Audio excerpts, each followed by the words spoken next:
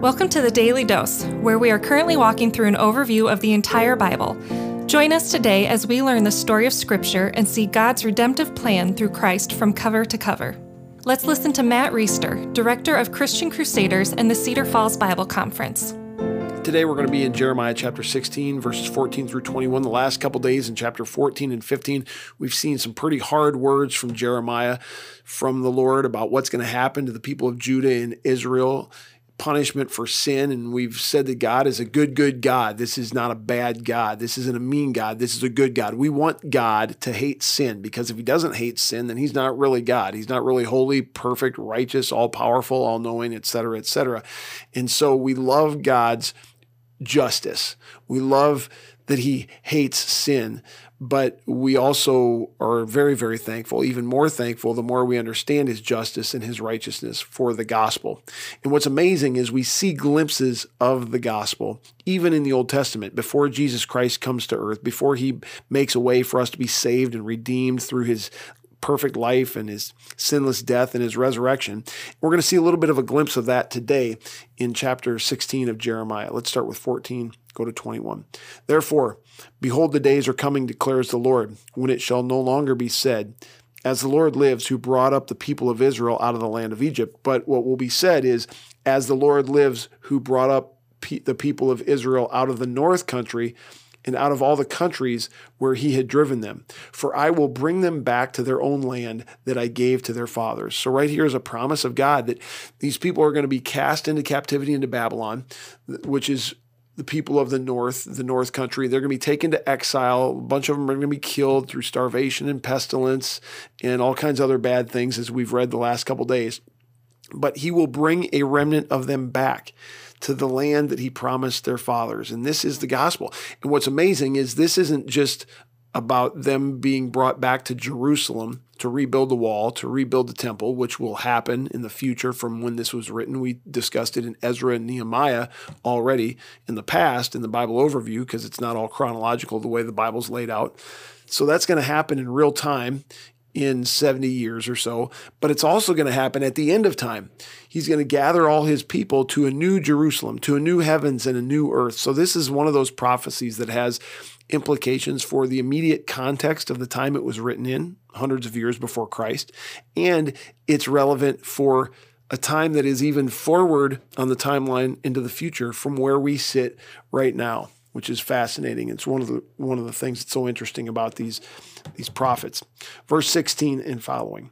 Behold, I am sending for many fishers, declares the Lord, and they shall catch them. And afterward I will send for many hunters, and they shall hunt them from every mountain and every hill, and out of the clefts of the rocks, for my eyes are on all of their ways. They are not hidden from me, nor is their iniquity concealed from my eyes. But first I will doubly repay their iniquity and their sin, because they have polluted my land with the carcasses of their detestable idols and have filled my inheritance with their abominations. So here God is using a metaphor of fishermen and hunters who are going to pluck these people out of Jerusalem, out of the people of Judah, and drag them off into captivity in other parts of the world, to Babylon. Some of them are going to end up in different places. He's doing all that. That's going to happen before he brings them back to their own land, because he has to punish their iniquity, their sin. They've polluted the land with idols, and they've been abominable. Verse 19 and 20. O Lord, my strength and my stronghold, my refuge in the day of trouble, to you shall the nations come from the ends of the earth and say, our fathers have inherited nothing but lies, worthless things in which there is no profit. Can man make for himself gods? Such are not gods. Therefore, behold, I will make them known. This once I will make them know my power and my might, and they shall know that my name is the Lord. So what's going to happen before all these people get gathered back in the immediate future, 70 years or so, and in the distant future at the end of time, before that happens, this punishment for sin must be carried out. And he's going to use these fishers and these hunters to pluck people out and punish them and cause them to be sinful, or cause them to be held accountable for their sin. Now, here's what's incredible about this. Not only the promise that he will bring them back to their own land, and what we know that means now, which is that people from every tribe, tongue, and nation who are scattered all over the world, who will eventually put their faith and trust in Christ, representatives from every people that's ever been on earth, those representatives who put their faith in Christ will be brought back to the land that was promised to the fathers of Israel.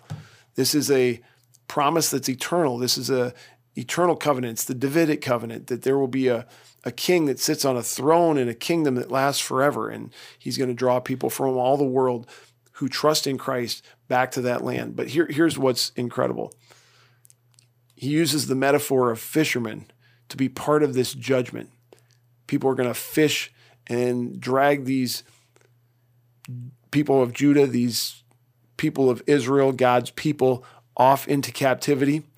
And when Jesus comes to the earth in Matthew chapter 4, you're familiar with this maybe, he uses the metaphor of fishermen as well, but he uses it in reverse.